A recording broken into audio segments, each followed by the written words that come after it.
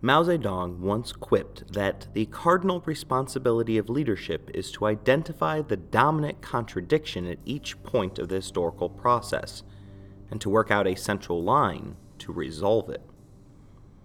Regarding the study of Chairman Mao, that dominant contradiction is the fact that there exists a single person on this planet who still holds Mao Zedong up on a lofty pedestal.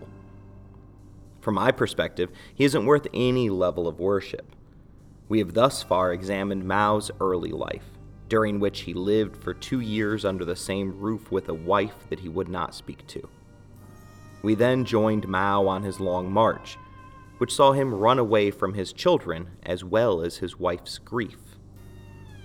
We next surveyed the school of Mao Zedong thought, which includes the deepest philosophical thoughts of a man who had to go out to his backyard just to alleviate his chronic constipation. We then took gardening lessons from a man who exported his starving people's grain before finally investigating his claims regarding capitalist roadies as justification for his encouragement of students murdering their teachers. Despite all of this, more than 85% of respondents to a 2013 Chinese government survey claimed that Chairman Mao's achievements outweigh his mistakes.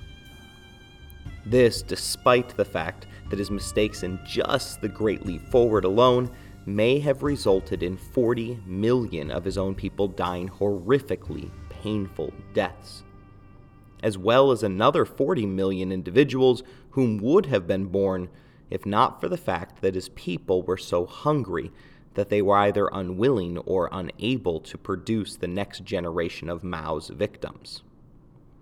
No other dictator has continuously maintained such high approval ratings after their death. Adolf Hitler is no longer in the forefront of Germans' minds. In fact, in 2016, Hitler ranked 7th when asked what person or thing they associate with Germany. Volkswagen, their national anthem, their soccer team, and even Willy Brandt, another former chancellor whom I've never heard of, ranked ahead of the man whose hatred plunged the world into war. Joseph Stalin's popularity has disappointingly undergone a renaissance in Russia since the former Soviet Union's 1990s failed experiment with democracy. Today, the Man of Steel's popularity outstrips current dictator Vladimir Putin, but the self-proclaimed gardener of human happiness was excised from communism's good graces by his successor, Nikita Khrushchev. Saddam Hussein commissioned a 39-foot statue of himself, but its size didn't prevent it from being pulled down by a people who yearned to be free.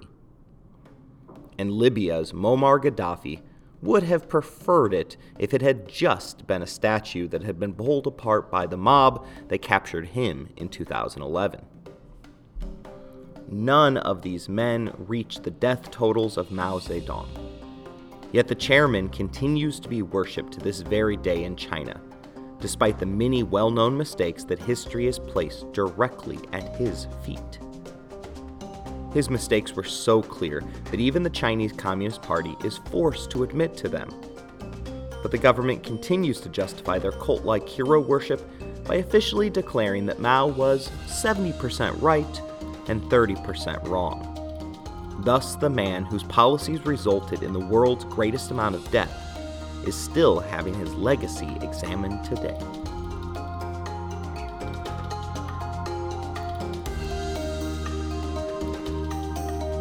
You're listening to Anarchy, Empires, and Other Notable Moments, a podcast designed for deep dives that assist in the teaching of history.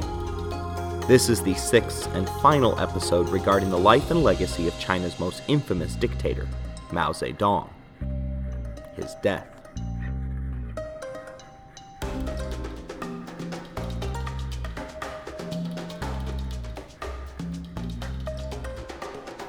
Mao's lasting appeal has been directly aided by the role that authority plays in the culture of the Chinese people. His ability to scapegoat others for what were clearly his mistakes aided his survival. In America, we value concepts such as liberty, justice, and equality. Chinese history goes back more than 2,000 years, while America's core values were rooted in ideals that the Revolutionary War were fought over.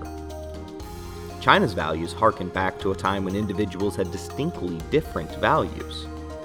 Thus, China's chief cultural value, if there is such a thing, regards authority. This emphasis upon respect for authority harkens back to Confucianism, a religion which consistently preaches the golden rule: treat others as you wish to be treated. The 2,500-year-old Confucian religion teaches that leaders should come from the educated populace. That's a check for Mao, who deeply valued education, and that they need to be taught morals. Also a check for Mao, whose lifestyle choices seem to have all the thoughts of a pig. And yes, if you've listened to my prior podcasts in this series, that is an insult to pigs. Thus, the Chinese people were preconditioned to tolerate poor moral choices for leaders that were perceived as at least attempting to do their best. Confucius also taught that moral obligations exist between groups of people. For instance, I am morally obligated to teach my students, even if I can't stand them. However, this is a two-way street, and my students are also morally obligated to learn from me, even if I might not be their favorite teacher. This way of thinking kept Confucius from leading a rebellion against the sitting government, despite the fact that that government was beyond morally corrupt and historically ineffective. According to Confucius's reasoning, a citizen's obligation to the government involves listening and following the rules, even if it isn't the best government. Respect for law and authority are enshrined within Confucian teachings, as is respect for your elders and the deceased. Even though the CCP went out of its way to routinely reject Confucian thought, the values that Confucius had sought to instill had taken hold of the Chinese people more than a millennium earlier. These concepts of accede to authority, respect the law, and honors one's elders enabled Mao Zedong to grudgingly admit his mistakes without fear of fomenting a rebellion. Respect for the government, particularly Mao, a hero of the Long March and the successful defensive war against Japan, afforded him every chance to succeed. And when the mistakes became too big, even for the Chinese people, Mao was able to scapegoat his problems away. In Chinese society, the role of the leader is unquestioned as long as they are providing for their people. Thus, Chinese leaders feel the need to either distract or scapegoat their way out of problems to this very day. Professor Susan Shirk, a former Deputy Assistant Secretary of State whose responsibilities included China, refers to the country as a fragile superpower. In her book on the subject, Shirk warns that the modern government of China continues to be so concerned about losing their people's mandate that they remain willing to resort to extreme measures to manipulate their people. This includes the typical dictatorial moves such as jailing those who dissent, controlling the flow of news, and utilizing propaganda to paint their rule in the most favorable light possible. But it also includes some crazy concepts, such as one regarding the 2018 Beijing Olympic Games that Shirk describes in detail. In her professional estimation, there was legitimate concern that China, if it were embarrassed in the Olympic Games on their home turf, would have considered a cross-strait invasion of Taiwan in order to distract its people from their failure. The invasion thankfully never happened, but perhaps that's because the People's Republic won more gold medals than any other nation.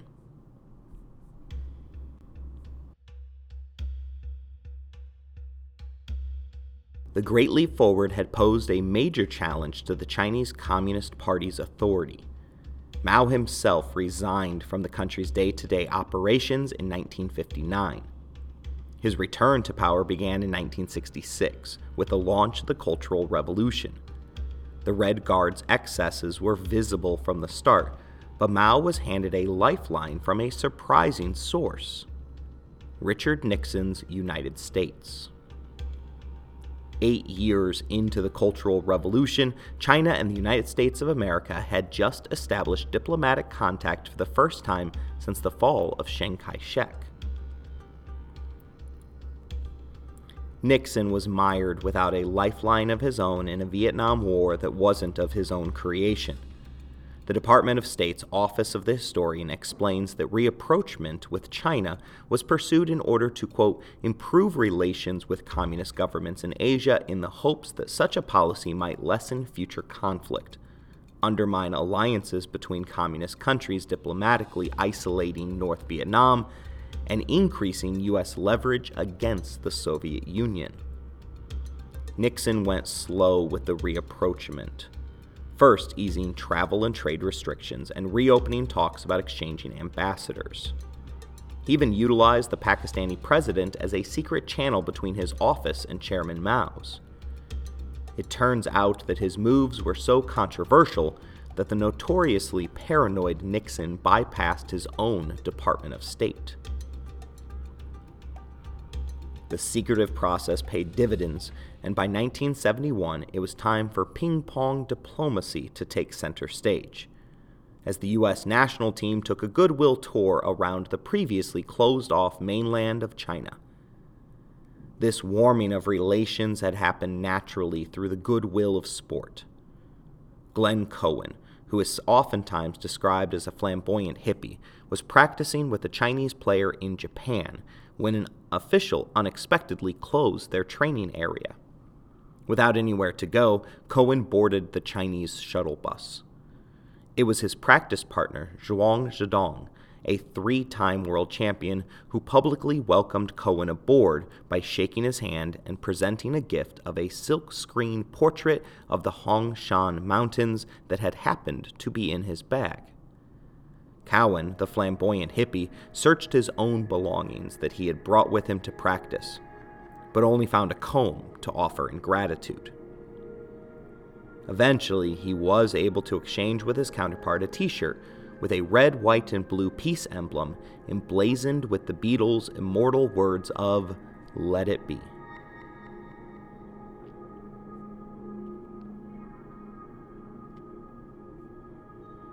"30 years after the event, Zhuang Zedong gave his version of the events, claiming that he hesitated for the first 10 minutes of the 15-minute shuttle ride. Zong tells us about the challenge which the ride posed for him. He, quote, grew up with the slogan, "Down with American imperialism." And during the Cultural Revolution, he continues, the string of class struggle was tightened in unprecedented ways. And I was asking myself, is it okay to have anything to do with your number one enemy? When newspapers took up Cowen's unexpected quote that he would like to one day visit China, the offer to do so came from Mao Zedong himself. Over the course of 7 days, 9 American players toured the Great Wall of China, visited the Summer Palace, took in a state-run ballet, and played a number of exhibition matches in front of massive audiences. President Nixon followed on February 21st, becoming the first commander-in-chief to visit mainland China during their presidency. At the end of the tour, the two sides jointly released the Shanghai Communique, which clarified each nation's divergent stance regarding Taiwan. Although the issue of Taiwan prevented the immediate normalization of relations, Nixon's visit in 1972, in the midst of a self-proclaimed cultural revolution which saw Mao's political enemies being tortured to death, students violently imprisoning their teachers, and the destruction of China's old culture, Nixon paved the way for normalization, a process that President Jimmy Carter would go on to complete in 1979.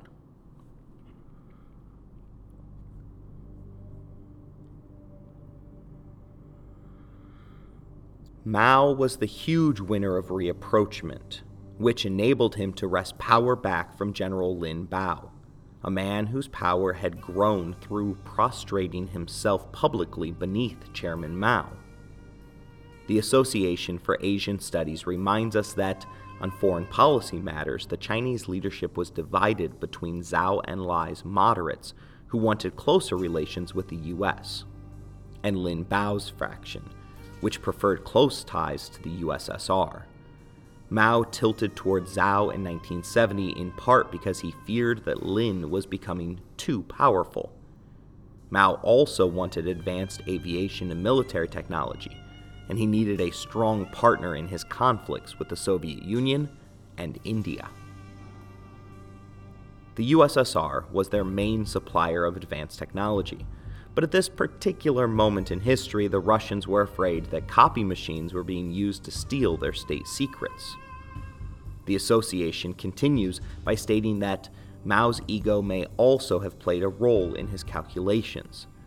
After several years of national isolation and the controversies of the Cultural Revolution, he may have hoped to reacquire international prominence.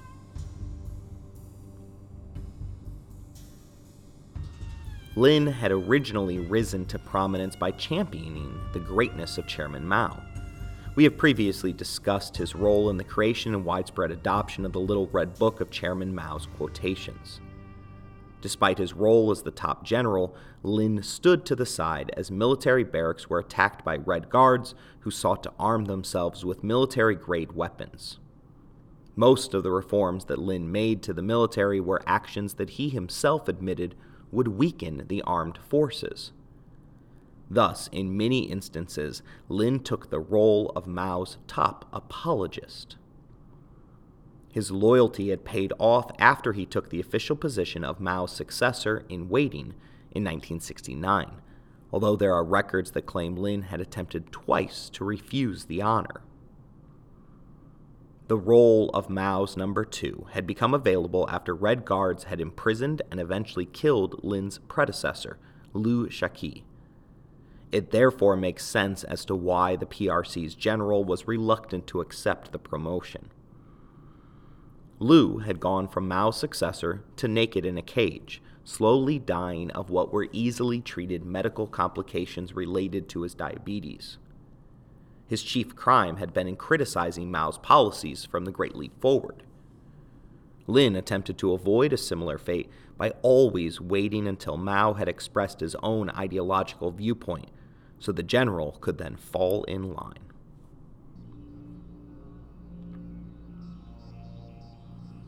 The lone criticism that Lin levied at the chairman seemed to regard the issue of rapprochement with the U.S. While he was in charge, Zhou Enlai had ordered a serious internal look into the global positioning of the People's Republic of China. After diligent work, 4 of the nation's top military marshals had come to the conclusion that China's preferred path of avoiding anything that resembled anti-imperialism had placed them in a straitjacket of their own making. And that jacket was getting a little tighter each and every year. Their southern and eastern flanks were being militarily supported by the U.S. and its proxy states of Japan and South Korea. The world had risen up as one in condemning China's actions in Tibet, and its western border had the potential to erupt into war at any moment with the nearly equally populous Republic of India. Their first 20 applications to the United Nations had been summarily rejected, and Lin Bao had championed the encouragement of a series of international Maoist uprisings in the Third World. 7% of Mao's feeble economy supported these ineffective efforts. The Khmer Rouge, responsible for the killing of between 1 to 3 million of the citizens of Cambodia, was a direct result of this spreading of Mao's thought. Maoist parties were established in developing nations including Afghanistan, Bangladesh, Ecuador, India, Iran, Palestine, the Philippines, and Peru, as well as established Western states such as Australia, Portugal, Spain, Sweden, Turkey, the UK, and the US. Lin's encouragement of revolutionary action attempted to apply the lessons of the Chinese Civil War, during which the peasants had strangled Chinese cities into submission. By fueling Maoist insurgencies around the world, Lin hoped to strangle the capitalist superpowers. By 1970, however, the only thing struggling to breathe was the People's Republic. Without any revolutions bearing fruit, China's only international lifeline remained the Soviet Union, a nation-state that China viewed with intense suspicion. The four marshals even concluded that there were more serious contradictions between the world's two leading communist powers than between China and the United States. This was an explosive conclusion at the time. Keep in mind that Mao Zedong is still firmly entrenched in China. This wasn't yet Deng Xiaoping's capitalist institution, a nation whose supply-side economy pairs perfectly with the U.S.'s service economy. The final version of the report encouraged rapprochement as an attempt to strengthen China's international position and put them in line for a transfer of badly needed advanced Western technology. Lin Biao and Mao's wife, Jean Qing, were the loudest voices objecting to American rapprochement. Both had amassed serious amounts of power, likely because Mao had viewed them as proxies for his own thoughts and commands. 45% of the Politburo's 9th Central Committee were members of the military, and thus Lin Biao could call on incredible support, second only to Mao himself. The first sign of discomfort between the two men came when Mao rejected Lin's plea for the great helmsman to reclaim the vacant title of president. While Lin avoided Mao's infamous wrath, the general's right-hand man was publicly berated in what is now viewed as a clear break between Mao and Lin. Lin and his supporters pushed for China to continue moving even further to the left in conjunction with close support from the Soviet Union. They also privately sought to curb the excesses of the Cultural Revolution, as it was becoming clear that history would regard it in a similar light to Mao's Great Leap Forward. Mao's distrust grew deeper after rumors spread in 1970 of disparaging remarks made privately to Jean Qing at that year's Lushan conference. It quickly became clear that Mao regretted his choice of naming Lin as heir to his throne.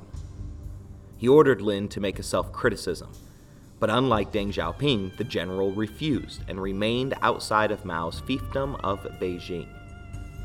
He wasn't able to maintain a low enough profile to save himself, however.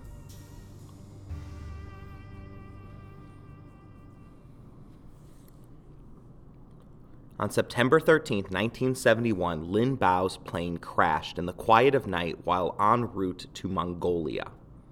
Mysteriously, the CCP didn't acknowledge Lin's disappearance until the summer of the next year. The death of the government's number 2 became officially known as the Lin Biao Incident, and the government's version of events contains a number of serious holes. Their timeline suggests that the general was planning a coup against the PRC by sabotaging Mao's personal train. The attempt was unsuccessful, reportedly due to the heroics of Mao's personal bodyguards. In light of his failure at wresting power from Mao's clenched fist, Lin chartered a plane bound for refuge in the Soviet Union. The crash had occurred because the pilot failed to fill the aircraft with enough fuel, and thus prevented the aircraft from reaching its destination. In part because of the purposeful destruction of all government documents related to the incident, historians suspect that Lin was killed before he ever left Beijing. Some of these plot holes in the story include the fact that the general had kept an exceptionally low profile during his rough patch with Mao. Also, his son wasn't on the plane that crashed with him, despite the government's claim that he had been a core contributor to the conspiracy. Surely Lin wouldn't have left his son to be tortured by Mao if he had known that his cover had been blown. Furthermore, the lack of acknowledgement of Lin's death for half a year is impossible to comprehend. This was the country's second-in-command and its top military leader. To many, he was viewed as the high priest of Maoism. The Mongolians were the first to inspect the wreckage.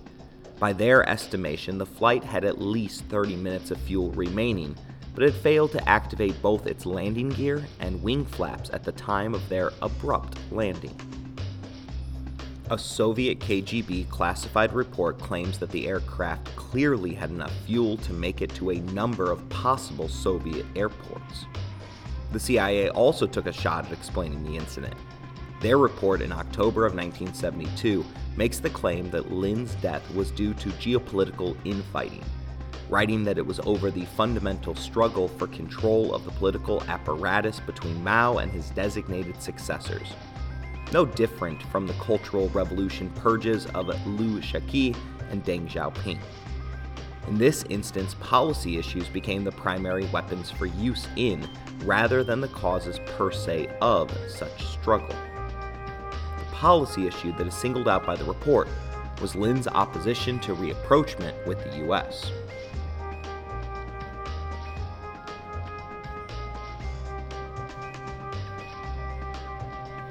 Historian Zhang Chen uses declassified Western documents along with published Chinese accounts to pile on, stating bluntly that the purge of Lin Biao was a, quote, catalyst for Mao's foreign policy revolution to restore his reputation and authority. The general's death didn't go over well with the people of China. Britannica tells us that Lin had been the high priest of the Mao cult, and millions had gone through torturous struggles to elevate this chosen successor to power and throw out his revisionist challengers.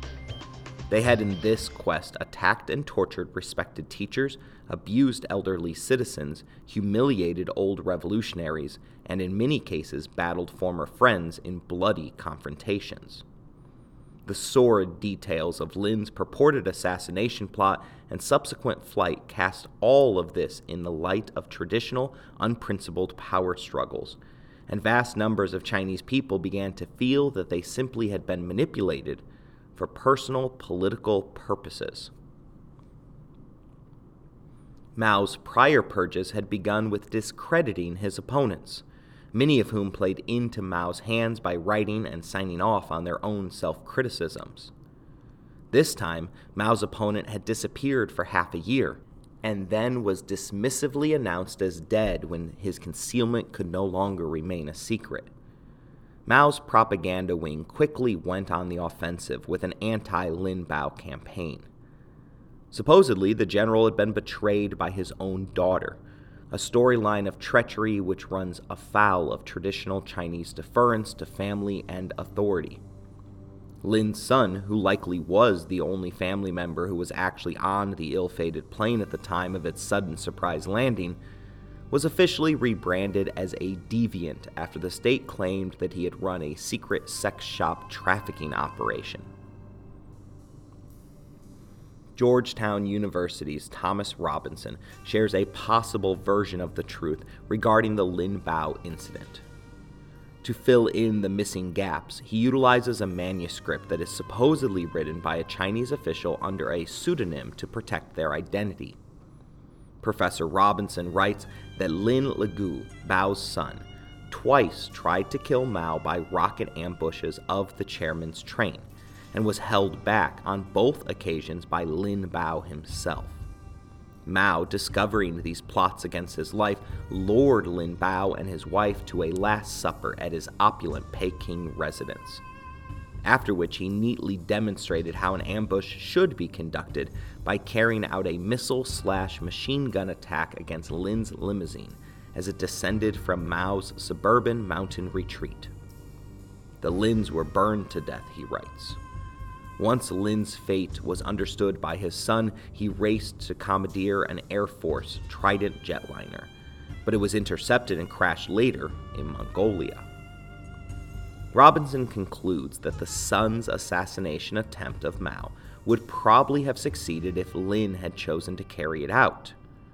There was no doubt, for instance, that Mao's train would have been destroyed by the planned rocket attacks. If the Soviet Union had cooperated by working with Lin to do its part in the coup attempt planned in late September, or by actually invading China after Lin's forces had deliberately provoked them, Mao might have been forced to expose himself to Lin's death plot. The reason neither the train ambushes nor the invasion-induced scenario worked, according to the manuscript's author, was that Lin hesitated at the last minute, literally in the cases of the ambushes, and that Mao somehow found out what Lin was up to and preempted him. It was thus a contest of personalities, the cautious, carefully planning Lin versus the more flamboyant, risk-taking Mao. In the end, the more Machiavellian won. Each knew the other was out to kill him.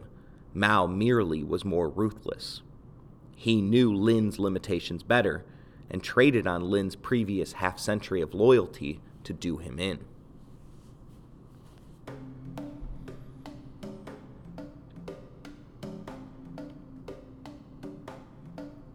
The death of Lin Biao cleared the remaining opposition to rapprochement, and Nixon visited China over the period of 8 days in 1972.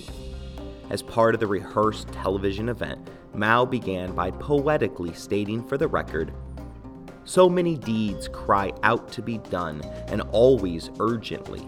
The world rolls on. Time passes. 10,000 years are too long. Seize the day, seize the hour." Nixon then fulfilled his role by stating, "This is the hour. This is the day for our two peoples to rise to the height of greatness which can build a new and better world." Whatever Mao's hopes for the immediate future were, they would not come to pass under his watch. Some point to the dramatic events related to the purge of Lin Biao as the reason that from 1972 on, Mao's health steadily deteriorated. Stress had been known to previously cause health complications for the chairman. When he was 31 years old, leadership fights over the CCP had triggered intense weight loss, insomnia, and chronic constipation. Prior to and during the Long March, Mao came down with multiple cases of malaria. When Stalin had sidelined him to a position of irrelevance during his Moscow birthday bash, Mao had suffered from sustained and unexplained weakness that likely proved the existence of a psychosomatic syndrome. Beginning in 1971, Mao experienced possible early heart failure, but refused traditional treatment, instead relying on the traditional Chinese emperor's belief that sexual relations with those younger than you would extend your lifespan. He was a lifelong chain smoker, only stopping in 1973. Combine that with pulmonary tuberculosis and the normal stress of running a nation, and one imagines that his heart was under intense pressure at all times. There's growing belief that the chairman suffered from either Parkinson's or ALS, a disease that gradually robs the individual of muscle control. His worsening health, as well as the abrupt death of his heir, opened the door for others to fill the vacuum of power. That group became known to the pages of history as the Gang of Four, although they preferred the title the Shanghai Clique. Zhang Qing, Mao's fourth and final wife, was the leader of the clique. Zhang had always sought out power for herself, amassing a loyal set of followers in the Politburo that placed her only behind her husband and Lin with regards to support. She rose to power due to her closeness to her husband and parlayed their partnership into the job of leading the Minister of Propaganda, specifically utilizing elaborate operas to spread the word of the greatness of her husband. She was a woman who was never beloved by the party and who was privately sneered at. Many believed that the excesses of the Cultural Revolution were directly the result of Zhang's encouragement. The first of her so-called gang was Zhang Zhenghai, the head of the Shanghai Communist Party and an outspoken supporter of the Red Rebels, a particularly radical branch of the Red Guards. Yao Wenyan was the next up in the clique's lineup. Yao was a noted propagandist who was close to Zhang. Wang Hongwen was the last and youngest member committed to the coup. By the age of 39, Wang, a trade unionist, had already been named to the status of vice chairman, a level only reserved for 5 party members. Aware of her own reputation, Zhang was pushing for Wang to be the next heir apparent to Mao Zedong.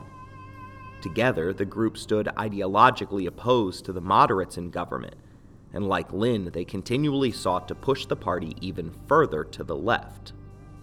Their vision for the People's Republic was one of continuous revolution born purely by the will of the overzealous peasants. To them, it wasn't technical know-how or international support that would ensure the future of the Chinese people. Instead, as it was in the Great Leap Forward and the Cultural Revolution, the people's love of Mao and the party would be enough to achieve the policy aims. Their scheming was done within Politburo meetings, with Mao choosing between their recommendations and those offered by the dwindling numbers of moderates that remained in the party.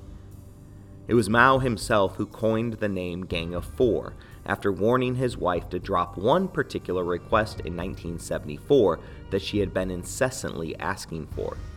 He told her to cease her intrigue and conspiracies and to stop acting like a gang of four. The gang's influence over the party, however, only increased as the Cultural Revolution continued. Mao couldn't forsake them completely, as their propaganda efforts were essential to justify the murders that were directly encouraged by his regime. The Gang of Four's downfall came via over-reliance on their singular strength. Zhang's marriage to Mao had shielded her for decades from their enemies, and their control of the party's propaganda apparatus ensured that they could put themselves in the most favorable light possible. But in preparing to take over, the gang seemed to only focus on their propaganda efforts, allowing other factions to continue to oversee the day-to-day running of the country, including things such as transportation and economics. When it came time to make their move, they were politically outclassed by the moderates who controlled the inner workings of the nation, which is where Deng Xiaoping makes his unlikely return to our story.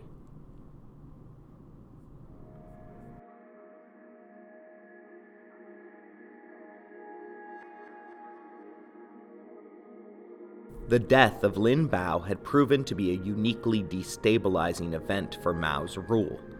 By this point in time, Deng Xiaoping had already been deemed fully reformed after publishing a scathing self-criticism and serving out his exile in a tire factory. He even bit his tongue about the fact that his son was thrown out of a window as part of Mao's purge. Deng was now the most experienced and influential of all remaining army leaders, and thus he was recalled to action in the wake of Lin's death. Premier Zhao Enlai was also instrumental in rescuing his friend from a more grisly fate. Deng Xiaoping was named first vice premier in October of 1974, in part to appease the military at the purge of their commander, and in part to hedge against the growing power of Mao's wife. For practical purposes, this meant that he was now running the daily affairs of the country. Careful to avoid his prior mistakes, Deng made no move to publicly or privately contradict the chairman. As was to be expected, the gang quickly zeroed in on Deng as an impediment to their intended takeover. The moderates and the ideologically extreme left were locked in a battle of political theater. Mao seemed to enjoy playing the two sides off of each other, keeping each side focused on the other rather than on his throne, or worse, on his legacy. Everything changed, however, on January 8, 1976, with the death of Zhao Enlai. Like Deng, Zhao had been with Mao from the beginning, and had barely survived his own political purging. Zhang had an intense, burning hatred of Zhao. His adopted daughter was targeted for persecution and died at the hands of the Red Guard after she had been repeatedly sexually assaulted. His adopted son followed his sister with his own violent death at the hands of the Red Guard. The Gang of Four directed 3 separate concentrated propaganda campaigns in an attempt to bring Zhao Enlai down. He was a survivor, however, and knew exactly when to kowtow to the chairman and when to present himself as the balancer against the clique's increasing power. In other regards, The moderate is described as a tumbler who jumped from one political opportunity to the next, but everything that he did was done through the lens of pleasing Mao, to the point that some claimed he had zero independent thoughts of his own.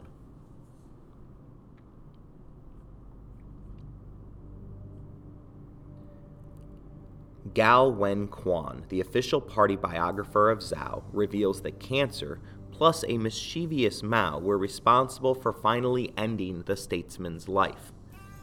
Zhao's doctors had diagnosed him with an early form of bladder cancer. This particular cancer was curable, but the diagnosis was ordered by Mao to be kept secret from the patient. By the time that outward signs of the cancer were evident, it was too late to save the moderate's life. Zhang could not resist getting one more shot when her political enemy finally departed from this earth. The Gang of Four, at her urging, initiated the 5 No's campaign, which included no public worshipping or memorialization of Zhao Enlai.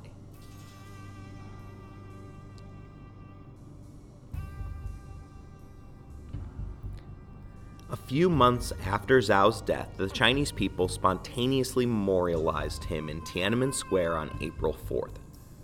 The annual Qingming Festival is a traditional day of paying homage to deceased ancestors.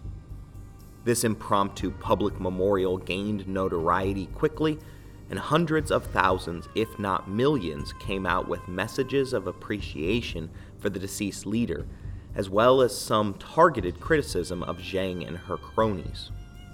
A few were even brave enough to criticize Mao himself. This, as you might imagine, quickly drew the ire of the great helmsman. After a day of protests, the CCP decided to end the impromptu tribute. As a prelude to the Tiananmen Square massacre, which would occur during Deng Xiaoping's reign in 1989, the police and military moved in on April 6 to violently remove the protesters. A riot broke out, but the police were victorious without causing any known fatalities. It took a few months into his death, but Zhao had finally opposed Mao's regime. The still living Deng, however, wasn't quite as lucky, as he was once again stripped of all titles and honors for his perceived closeness to Zhao Enlai. Again, however, Deng was able to retain his official Communist Party card-holding status, as Mao told his subordinates, "Let him keep his party card to show to his descendants." Death struck China again 6 months later on September 9, 1976, this time taking Mao Zedong at the age of 82.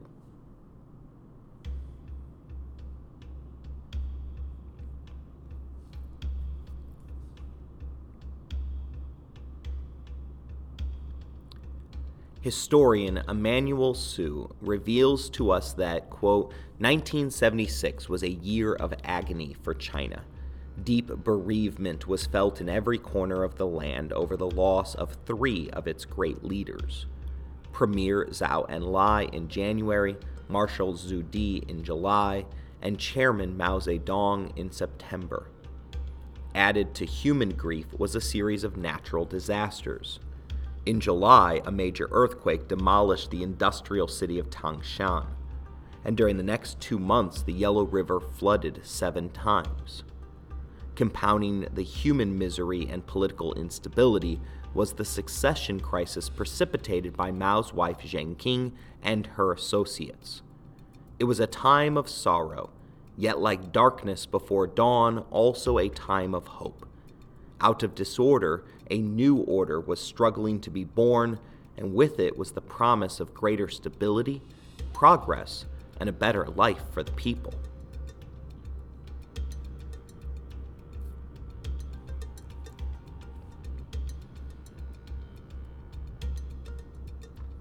Remember how I told you that Zheng Qing wasn't the most popular lady among the Politburo? The gang used all of their propaganda influence to bury Deng 6 feet under, but Mao's successor, Hu Gaofeng, had other ideas.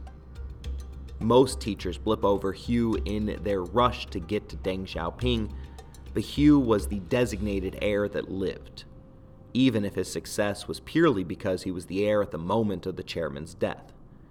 He didn't wait long to figure out what the job entailed. Within 1 month, he had lured 2 of the members of the Shanghai clique to a meeting designated to discuss the 5th volume of Mao's selected works. Each was given a different starting time for the meeting, and both were promptly arrested upon their arrival. The remaining 2 were taken within their residences. A show trial was hastily arranged, and the gang were charged with anti-party and anti-socialist acts, as well as conspiring to usurp power. Hugh's coup d'etat to head off the Gang of Four's attempted coup was perfectly executed and backed by the military. Outside of their own offices, the Gang of Four was allyless without Mao to shield them. Pro-government groups were immediately dispatched to stabilize Shanghai, and Hugh met with the Politburo the next day in order to explain his actions in detail and to assume control of both the chairman of the Central Committee and Central Military Commission, making him the commander-in-chief as well as the chief executive of the state. It was a perfectly led takeover by an experienced bureaucrat. The court's determination of a guilty verdict was decided before the trial had begun, and 3 of the 4 defendants refused to even argue on their own behalf. Zhang Qing was the lone protester, claiming in her defense that she was merely Chairman Mao's dog, quote, biting only whomever he asked her to bite. Yao escaped with a 20-year imprisonment, but the other 3 were sentenced to life. Zhang's prison life was not cushy, and after years of regular beatings, she was eventually released in 1991 upon being diagnosed with throat cancer. She would go on to take her own life at the age of 77, but viciously got one last swipe at Deng Xiaoping for her downfall, writing in her suicide note that today the revolution has been stolen by the revisionist clique. Chairman Mao exterminated Liu Shaoqi, but not Deng, and the result of this omission is that unending evils have been unleashed on the Chinese people and nation. Chairman, your student and fighter is coming to see you.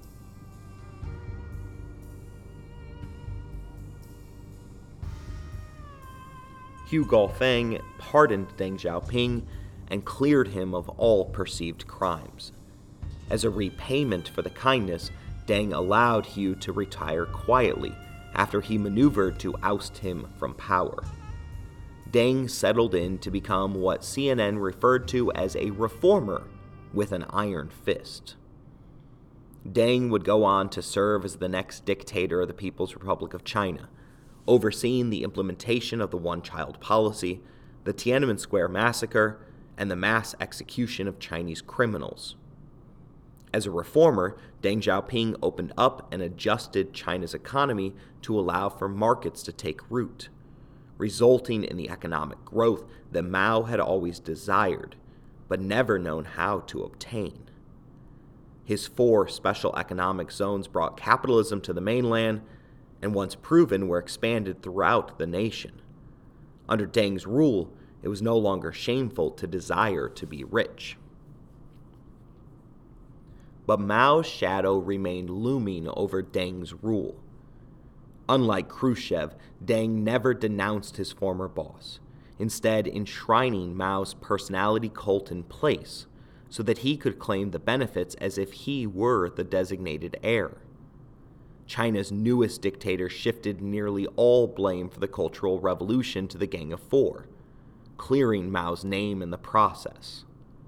Thus, the legacy of Mao continues to this very day.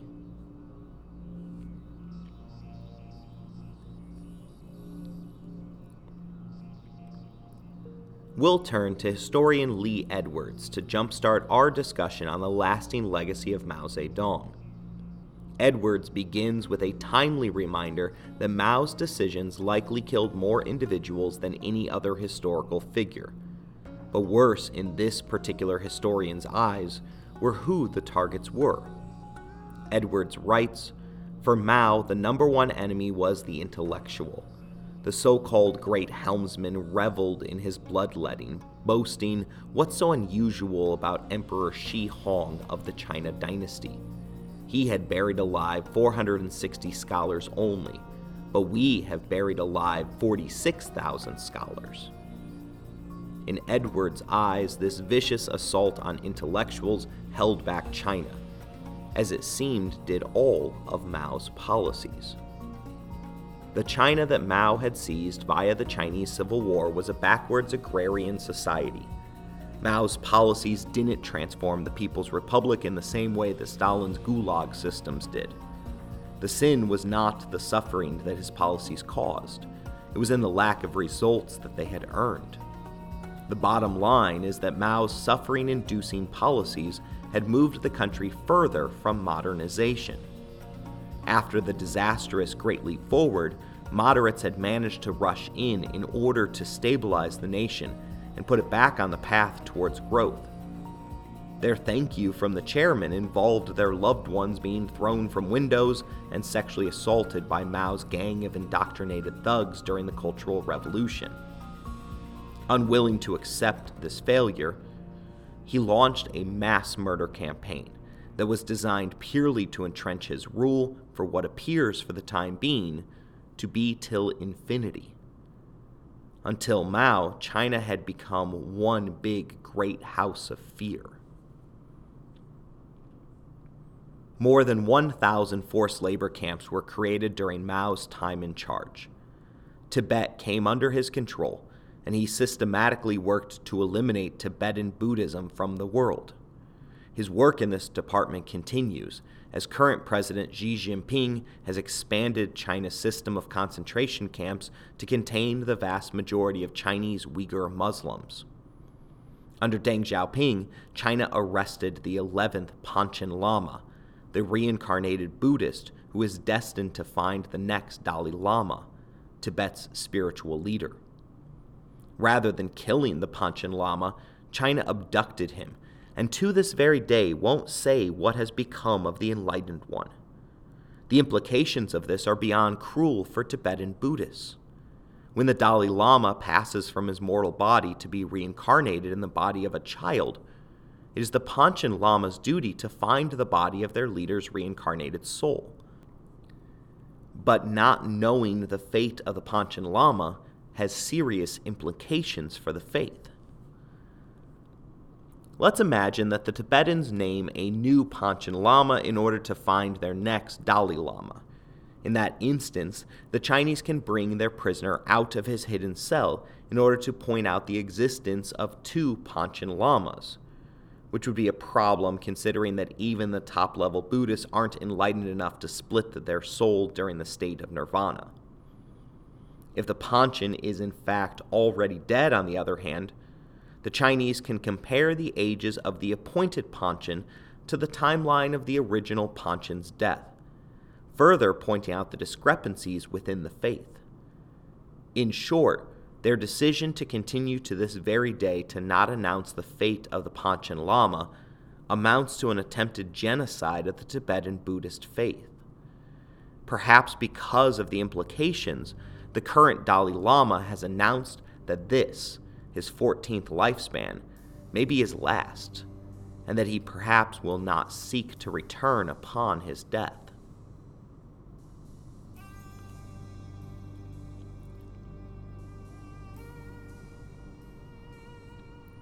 Capitalism reigns supreme in China today, but the Chinese take on the economic system of Adam Smith is at times guilty of the worst sins of capitalism.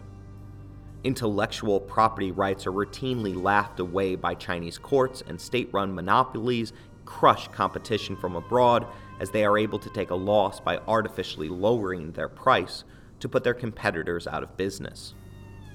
Today, these monopolies have led some Americans to wonder if we need to ignore our own monopoly laws in order to have pro-American businesses capable of competing with their Chinese counterparts. The dangers of all of this are right in front of our eyes. For my students, their life is constantly being documented on social media. Foremost among them are TikTok. a seemingly innocuous platform for them to share off their latest dances. But TikTok is run by a Chinese company with direct ties to the Chinese government. The algorithms that are used by all social media platforms for targeted advertising feels more sinister when they are looked at by the Chinese Communist Party. With deepfake technology proliferating and our faces increasingly being used to guard our sensitive online data, individuals openly wonder about how safe it is to willingly hand over all of our private information. It will be interesting to see what China does with all of that information that we are freely giving them when this generation becomes eligible to run for president. But let's assume that, like me, you haven't yet achieved TikTok fame. For the scholars among us, China hasn't been hiding their true intentions. Their stated policy of Made in China 2025 is an ambitious plan to overtake the global manufacturing sector by 2025, making all other manufacturing operations across the globe redundant. Their publicly stated policy is thus to create an artificial state-led monopoly for the world's industrial sector.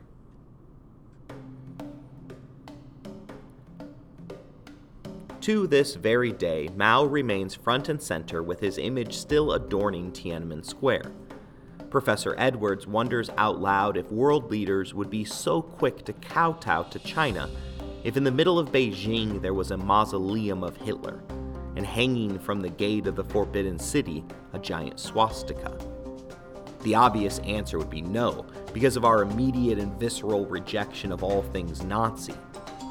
Yet keep in mind how much we willingly buy from China, despite the indisputable fact that China's former elementary principal killed more individuals than Germany's Führer. And the numbers aren't even close. Modern-day revisionism is continually working overtime to maintain Mao's influence. Andy Warhol is just one of the Westerners responsible for ignoring the violence that was inherent to the chairman's life. His colored Mao collection remains one of the most famous works of American art and still resides within New York's famous Metropolitan Museum of Art. In fact, there remains an entire art form that is commonly referred to as Maopop, which sustains his status as a cultural icon. You can even purchase a Maopop copy of The Last Banquet, which reinterprets Da Vinci's Last Supper, only with Mao and his disciples in the place of Jesus.